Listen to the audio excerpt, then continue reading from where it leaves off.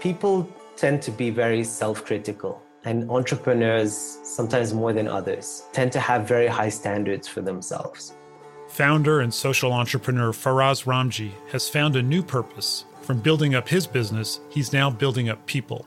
It doesn't matter how many times you fall off and how many times you get distracted. The practice is just like you go to the gym and you lift the weights day in, day out. The practice is getting distracted, noticing you got distracted and coming back. And then you're building that muscle. In the business world, the concept of mindfulness is gaining traction, and yet sometimes it's misunderstood. In this unprecedented moment in history, we've never been so connected and yet so far apart. Could mindfulness be the antidote?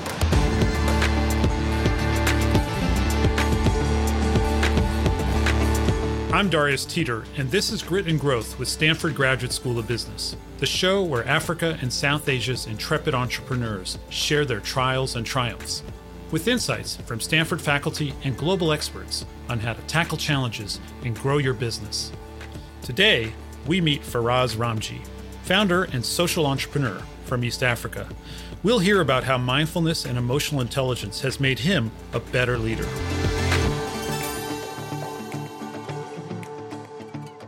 The Republic of Kenya is the third largest economy in sub-Saharan Africa, and it's always been a place of great migration, from Kushite settlers to Omani and Portuguese explorers to British colonization.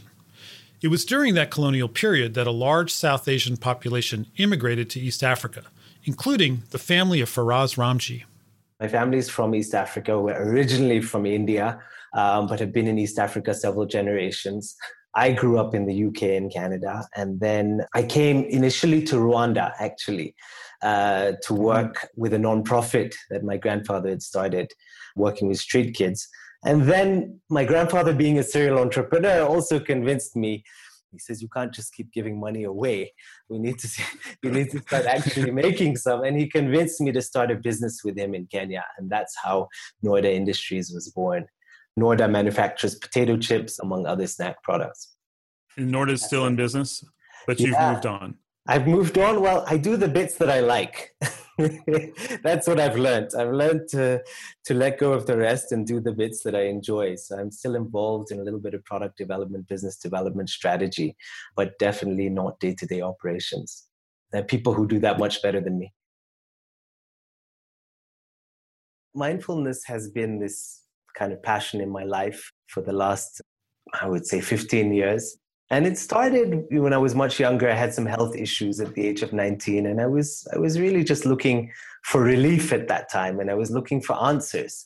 And mindfulness, more as a spiritual practice, helped me at that time. And then later on in life, around 2007, I founded my business, Noida, as you mentioned. That seemed like a very different part of my life, where I was starting a business as an entrepreneur and going through all the trials and tribulations that entrepreneurs go through. And I've got to be honest and say that the two were relatively disconnected for me. Mindfulness didn't become a big part of Faraz's life until later on, but the practices would become imperative during a period of crisis.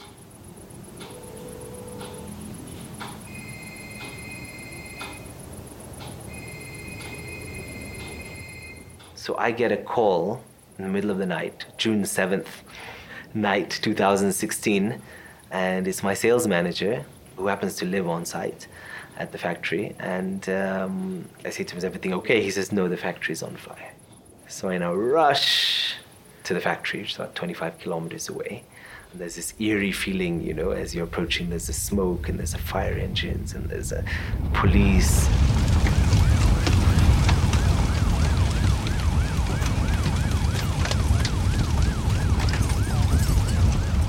They battled the fire till 8 a.m.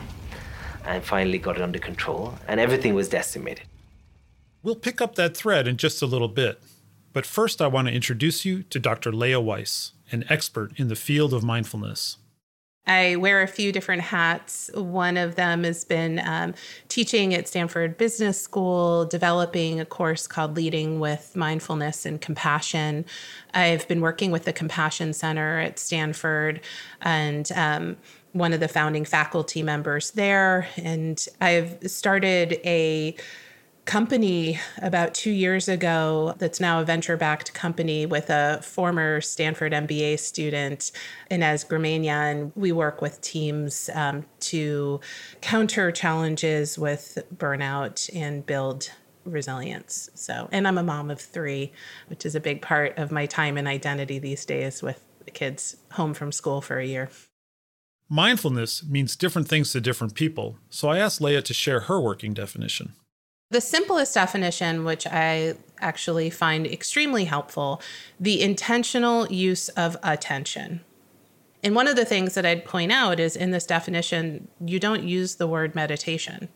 Now, if you look at the research and you look at thousands of years of practice of mindfulness, meditation is one of the key methodologies. But one of the points I really emphasize in my courses, the intentional use of attention can be, and at work should be, present in any variety of scenarios. For Faraz, mindfulness has been a guiding principle for the past 15 years. So I wasn't surprised to hear similarities in his definition. I think we tend to overcomplicate things in our world of information and concepts and ideas and theories. Another way of saying it is being aware of the present moment. And maybe if I can just add one thing onto that, it's being aware of the present moment with an attitude of kindness and curiosity. So what that implies is paying attention to what's going on outside of us, what we're getting through our sense perception, as well as inside of us, what's happening in this head of ours, what am I thinking? But also, can I do that without judgment? When I lived in Canada, we had this sink that you just put all the excess food down there. Incinerators. What's it called? Yeah. Incinerator. Incinerator. Press the button and just chew everything up and turn it to shreds. And I think our minds are kind of like that. Our minds' job is to think, just like our heart's job is to pump blood, right? Our mind is constantly doing critical thinking. That means we're constantly judging what's going on around us. And while that's very useful at times, it's not so useful all the time. So the premise here is, can we switch off the judgment button occasionally? I'm not even saying all the time, occasionally, to just be in the present moment. What do I mean by just be? I mean, just if we're looking at outside, for example, I can just look around the room and see and perceive and hear and smell what's going on in this room without needing to have that mental commentary. If you look at research articles on mindfulness, the common terms that you'll see are intentional use of attention and then using descriptors like curiosity or non-judgment. And it is very much about getting back to the building blocks of our experience. One thing that I would point out, though, people can hear this idea of relating to thoughts non-judgmentally or emotions non-judgmentally and think that that implies that we should stuff emotions or thoughts down or thought wipe. And I always cringe when I hear, and you do hear this in meditation instructions, this idea of clear your mind, because that framework itself creates more reaction. It's like telling someone who's upset, relax. It's the most annoying and least relaxing thing you can say. The settling of the mind can be a byproduct of mindfulness, but you don't have to have less thoughts to be mindful. You can be mindful of having a lot of agitation, having a racing mind. You don't have to get rid of what you're thinking or feeling. And I think when people don't get this right, it's not just a philosophical problem. It means that they quit trying to practice mindfulness because they try to get rid of their thoughts. They say, I can't do that. I'm bad at mindfulness, and move on.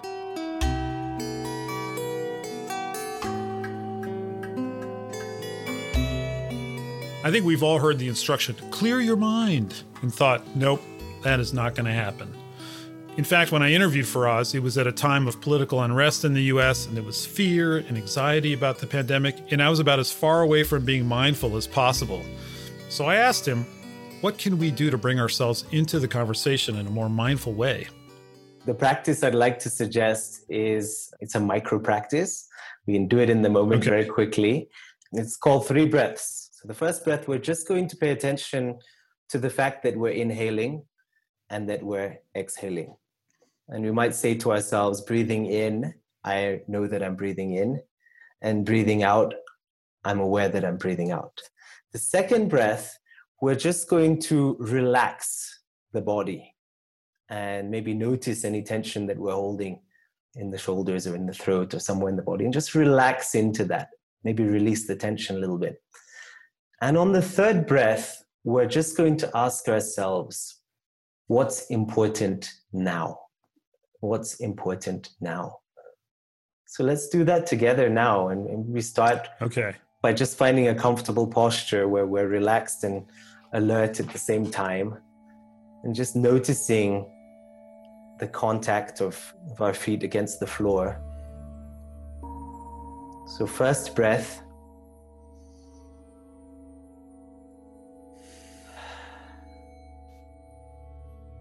Second breath.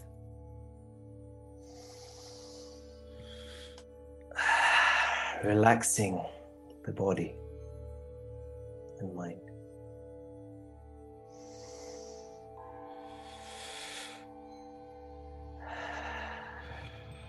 Third breath. What's important now in this moment?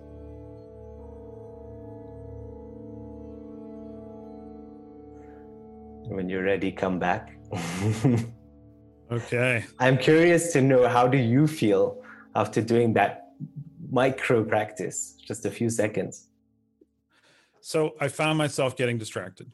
Sure. Even in those 3 tiny breaths. Yeah. I was like, okay, what do I supposed to be doing here? But I reminded myself that the most important thing for me right now is learning from you, for us. So that's my focus. The other piece that really strikes me is we forget to be in touch with our bodies. So we're running around, and I feel like I'm sometimes totally unaware of what's going on with me physically until like there's a crisis. When you said, notice your feet on the floor, I was like, yeah, actually, I never think about that. Yeah, and our bodies are telling us so much all the time. All the time. It's really where we store emotion, as in emotion is a physiological sensation. When we feel emotion, we feel it in the body. So it's important to take time to just scan our bodies once in a while and listen to what they're telling us.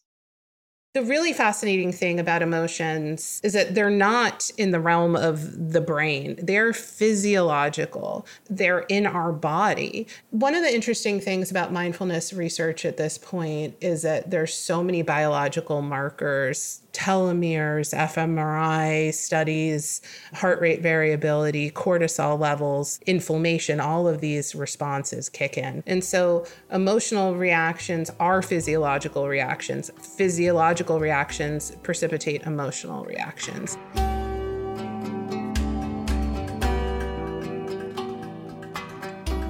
Incredibly, our emotional state can be measured in the body. And Faraz's micro practice was based on that same idea, that we can use our minds to direct our body and to exercise a level of control. There was a program developed at Google, and Google gives the opportunity to their employees to spend, I think it's 30% of their time on their passion project. And so there was a guy named Chad Meng Tan who decided he wanted to take on world peace. He wanted to increase world peace. And he figured out that the best way to get there was, according to him, training on mindfulness and emotional intelligence. So he developed this program for training employees at Google called Search Inside Yourself. And it was oversubscribed. In the first 2 years, it was always oversubscribed. And then they decided to start their own institute. And they started training organizations, governments, schools, businesses across the world. And obviously for that, they need many, many teachers. So they started teachers training programs. And I was lucky enough to be in the last cohort of that. So I did a 9-month teachers training on mindfulness and emotional intelligence for leaders. And it was one of the most enriching experiences of my life. So the Google training kind of gave you the language and the tools to teach something that it sounds like you were already very deeply interested in. You said for 15 years, this has been an area of interest for you. So I'm curious, when you were building Norda Industries in Kenya, were you actually practicing these behaviors? Not all the time, definitely not all the time. There were times that I reacted. There are times that I got upset and lost my temper. There were times when I made bad business decisions, with suppliers, with customers, where I let my ego get the better of me. I have to open up and be very honest about all of those things. I think some things were unconscious in terms of communication and empathy. I think I naturally had a more empathic and collaborative management style most of the time. I don't know if that was directly as a result of the mindfulness practice that I'd been doing, or if it was more natural. In the business world, we more often talk about emotional intelligence, that umbrella term that covers all the sought-after skills: great communication, empathy, and collaborative management. Emotional intelligence has really been popularized by an author called Daniel Goleman. And he kind of defines emotional intelligence as having these domains or competencies. So he talks about the first competency as being self-awareness. And then he talks about self-regulation, and then motivation, and then empathy, and then social skills, or what I'd call leadership. Basically, mindfulness is at the basis of this. You need to be able to be present in a relatively non-judgmental way in order to cultivate self-awareness. And similarly, it helps us at the motivation phase of understanding what our values are and what kind of life we want to live, what kind of business we want to build, how we want to interact. It's the basis for empathy. How can we have empathy for another person and truly step into their shoes without first having the ability to be present? Objectively, you look at these things and, we have this saying in English that, well, that's motherhood and apple pie. Like, who would be against any of those things? but we know that so many leaders are missing big chunks of this. And I just think about, even just the political dialogue in my country, it's all positional statements. There is it's like we can't even talk to each other anymore. I'm just curious, what are the forces that act against having that foundation in those pillars? I think we are obsessed with trying to predict the future, often based on our past. We're trying to predict the future, and we are then trying to live into that projected future. We're trying to control outcomes. And look, this is not a bad thing. This is not all bad. There are times when it's useful to have projections and models about what's going to happen, what may happen, how can I mitigate, for example, in risk analysis. I think the challenge comes when we start living on autopilot. What is autopilot? Autopilot is when we basically are living based on past habits or assumptions. And we do it a lot of the time. Let me give you an example. You may be having your first 3 meetings in the shower. Yeah, you're actually thinking through the meeting you're going to have at 9 o'clock and then 10 o'clock and what's going to happen and what he's going to say and what she's going to say and how he's going to respond and how you're going to respond and how you're right. And you might even have a whole argument in the shower. Another example is driving to work. I mean, have you ever driven to work and then parked up and said, how did I get here? You drove the car. Yeah, you were driving. Right? But which route did I take? Yeah. And we do it so often. We're living on autopilot so much of the time. And there's nothing inherently bad about autopilot. It's just we're missing out on the depth of life. Focusing on the moment forces us to snap out of autopilot, and that can be a vehicle for self-improvement.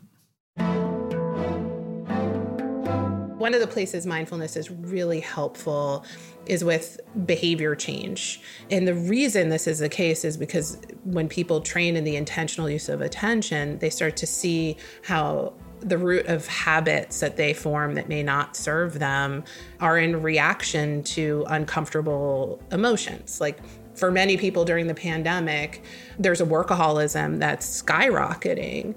And of course, part of that is increased work demands, workforce reductions, and so forth. But some of that is also, if you dig under the surface, it's coping strategies. It can be comfortable to throw yourself into your work and work around the clock to avoid some of the uncertainty that is in our environment that's really uncomfortable.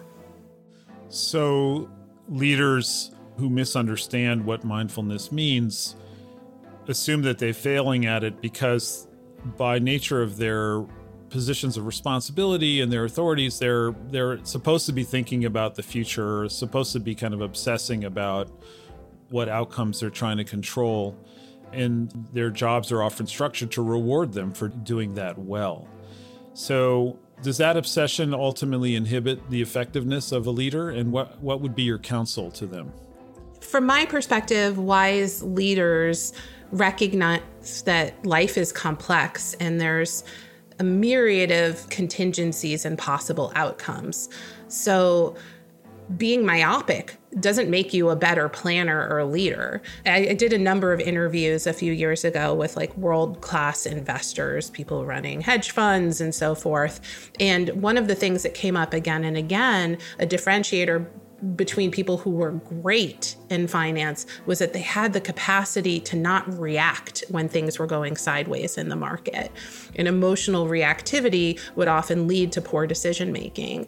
And this is a place where mindfulness research is increasingly clear that emotion regulation capacity that is boosted through mindfulness makes us better able to understand what's influencing our behavior so we can make more thoughtful choices. In extreme moments of stress, there's a benefit to regulating your emotions, but the value of emotional intelligence goes well beyond that. As a practitioner of mindfulness and emotional intelligence, you are more likely to be a better leader. Now, if I ask you to think of an outstanding leader, can you name a few attributes of those outstanding leaders that you have in your mind? One of the ones that I think is really important is that a leader is aware of the mood in the organization. Right. And has a vision of the culture they would like to see in the organization. Right. And has found a way to bring their team along with them. And actually, I mean, you can't build culture as a leader alone. So I think great leaders know how to build a culture with their teams. What's interesting is the competencies you mention really are emotional intelligence competencies. Now, I'm not saying that you don't need some technical competencies as a CEO or a COO. Of course you do. But I'm just saying, really, when you think about what makes an outstanding leader, it's often the emotional intelligence competencies which stand out. You mentioned Daniel Goleman, and I've read some of his work, and he says something really interesting to me, which tracks what you're saying very well, which is the research shows that emotional intelligence is actually twice as important a predictor of performance as intellect and expertise. You're so correct, Darius. And I want to give a personal example there. I talked about my grandfather as being a major influence in my life. He grew up in poverty in Tanzania and in Uganda, lived a very, very difficult life. And he is now, he's 87. He's a serial entrepreneur. He's still encouraging me and my family to keep building and developing businesses. He's built a multi-million-dollar business in Rwanda, manufacturing soap, cosmetics, plastics, cartons, trading division. And he did this all with very little education. And I've watched him, having worked with him for about 12 years, I've watched him not having that much technical competence in any one area. He's not an engineer. He's not a finance guy. He's not, a marketer.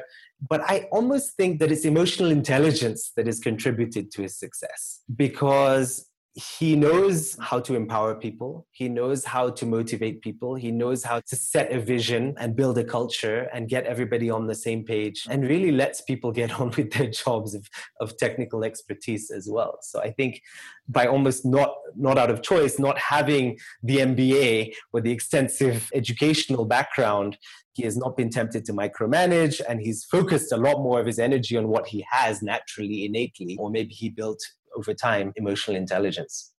Mindfulness research has really put out a lot of different data suggesting that mindfulness supports emotional intelligence, both the internal capacities, what I need to be more attuned to myself and how my reactions are influencing interpersonal relations.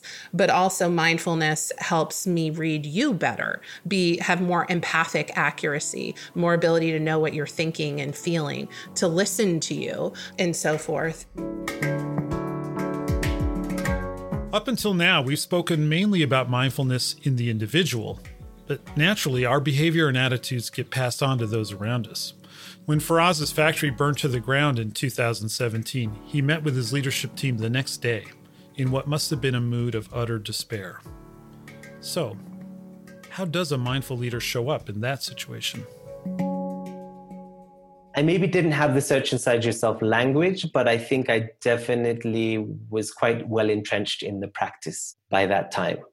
So I think I was able to show up in a very, let's say, rather centered and grounded place with the management team the next day. And we're able to take things, one step at a time. I actually remember practicing design thinking, human-centered design, getting the team really involved and energized and motivated about what the rebuild looks like. We all sat in the same room. We'd grown over 10 years and we're suddenly in all these offices sprawled across the factory. And, I was sitting in some executive office upstairs, but we all just sat in the boardroom together with our laptops and it kind of felt like a startup again. And I think we were just really able to be there for each other, listen to each other, be vulnerable with each other. Now you talk about it, it brings up a bit of emotion in me. I think one of the hardest things I had to do was let go of, I think it was 170 people. Because the company was bleeding. There were no revenues coming in. We kept it going for a couple of months. But after that, we're like, no, this company is going to bleed to death. It took about a year for us to get back up and running properly. So I think that was one of the hardest days of my life. You did it all at once? Pretty much within a span of 2 days, where we That's had tough. To let the ones know who were going to be leaving and then let the ones know who were going to be staying. But I think it was done with compassion. What I found was that actually nobody, no company, no person is indispensable. So your suppliers will find other customers, your customers will find other suppliers, and your employees will find other jobs.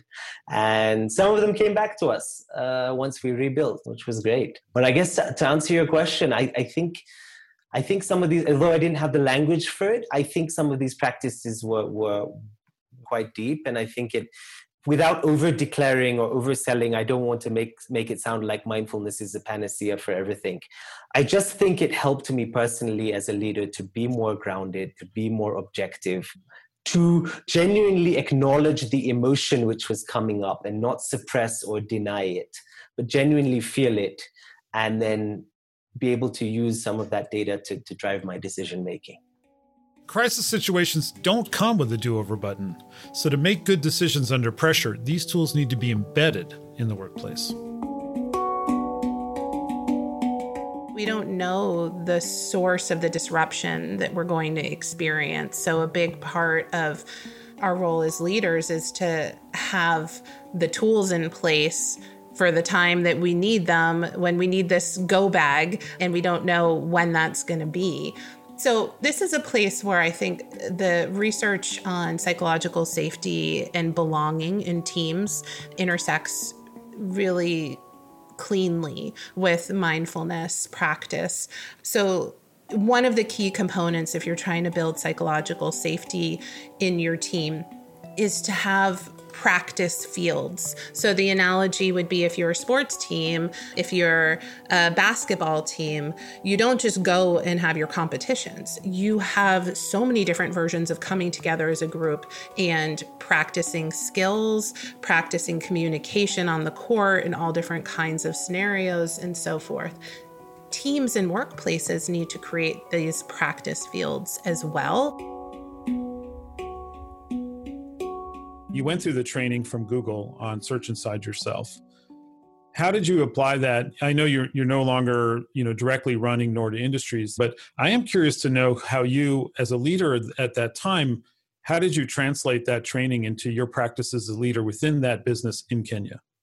I started by actually offering the program, the Search Inside Yourself program, which is actually a 2-day full-time program, but because of COVID and everything is done virtually these days over Zoom, we thought 2 full days would be a little bit exhausting online. So we delivered it over 4 Saturdays. And so one other question, did you make it mandatory? No, I didn't. But what we did was we did a keynote, which was basically 90-minute introduction to what this stuff is all about. And I really requested from the organization and as many people attend as possible. But it was a request. Pretty much the whole management leadership team joined. And out of, I think, of the 26 to 27, we had 23 that decided to join for the full program. And it was an amazing experience and far more profound than I could have hoped for. Say a bit more about that. Profound, I mean, profound for you as the trainer, or the feedback you were getting from the management team of Norda was that it was profoundly affecting them? Both. I think for me, to be able to bring something that I'm so passionate about to an organization, which was my baby, is my baby in many ways still today, to see those two worlds come together was very satisfying and rewarding.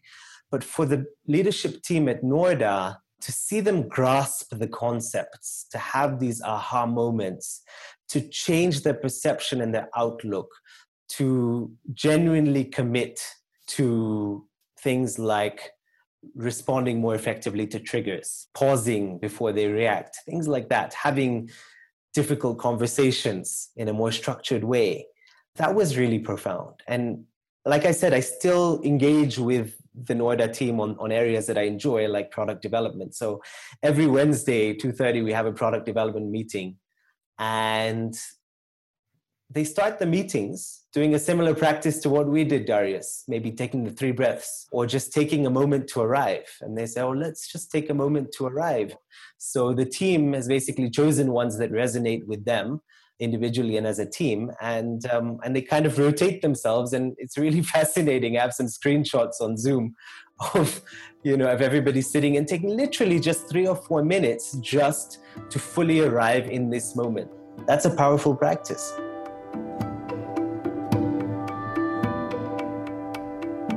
Faraz has found peace and power in the Search Inside Yourself methodology.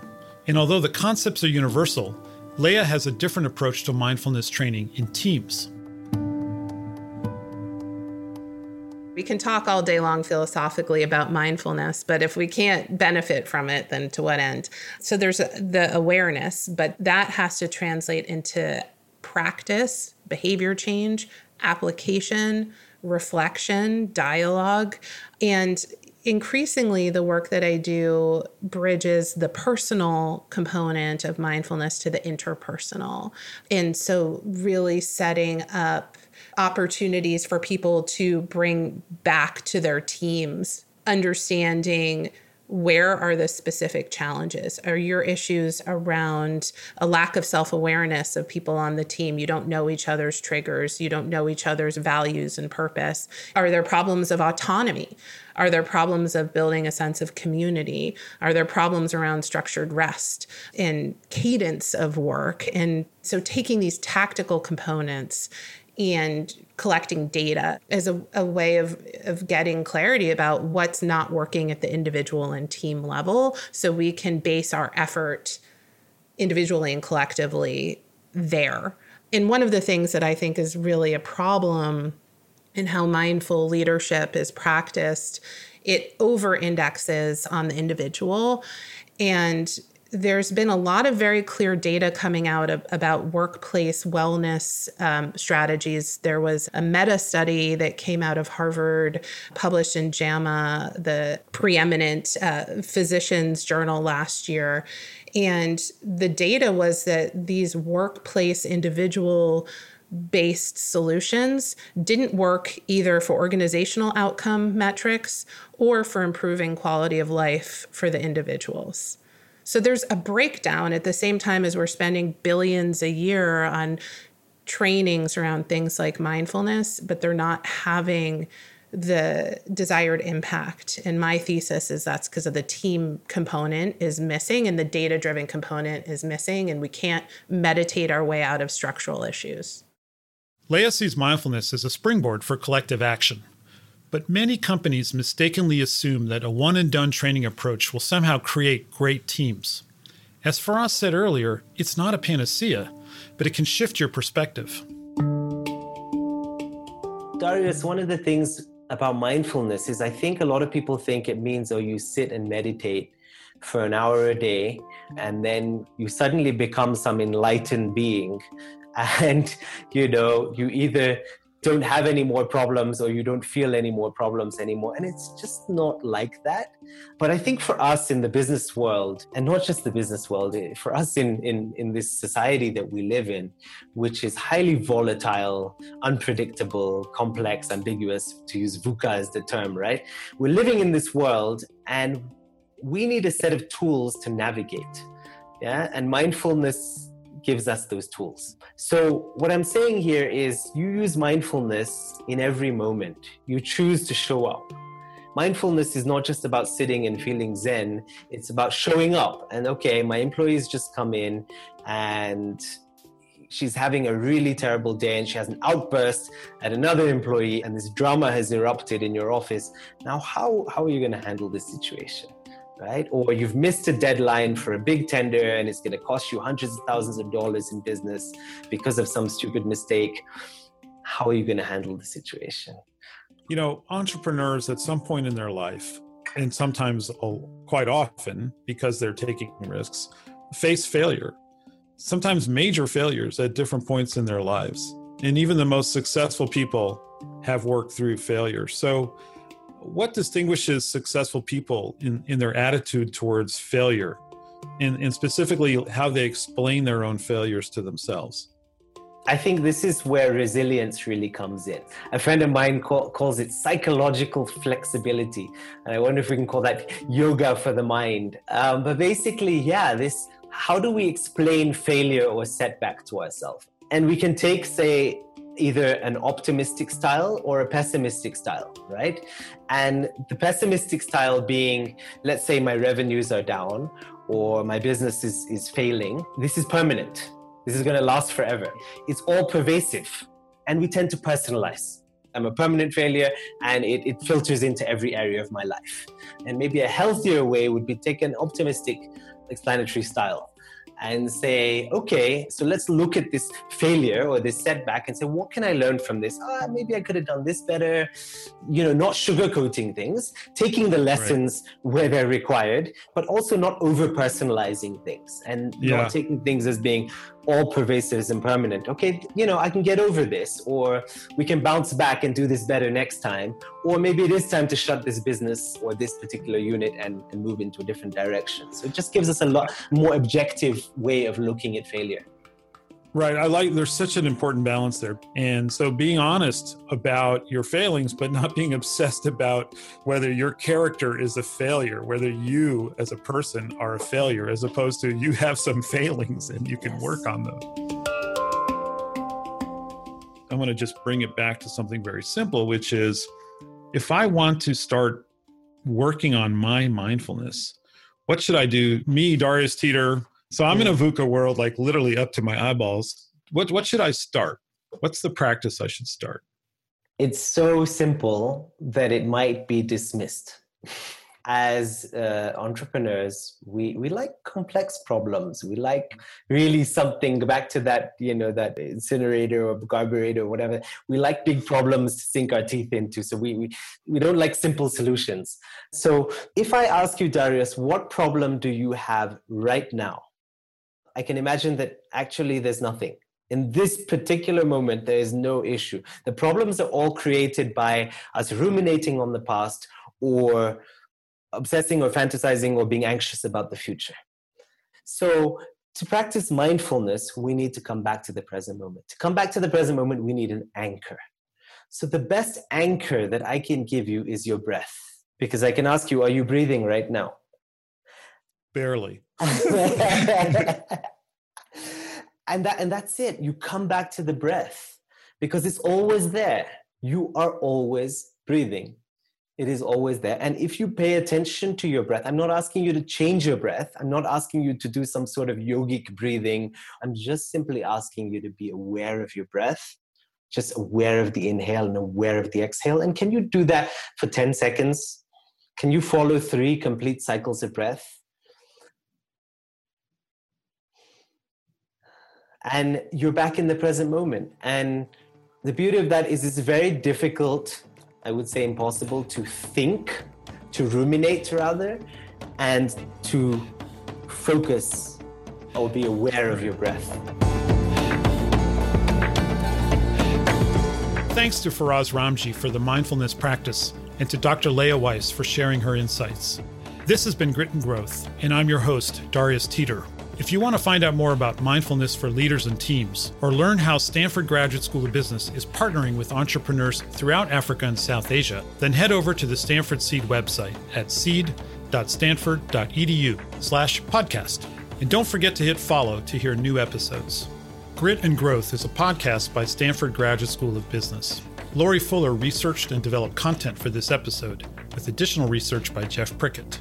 David Rosenzweig is our production coordinator, and our executive producer is Tiffany Steeves, with writing and production from Isabel Pollard and sound design and mixing by Alex Bennett at Lower Street Media.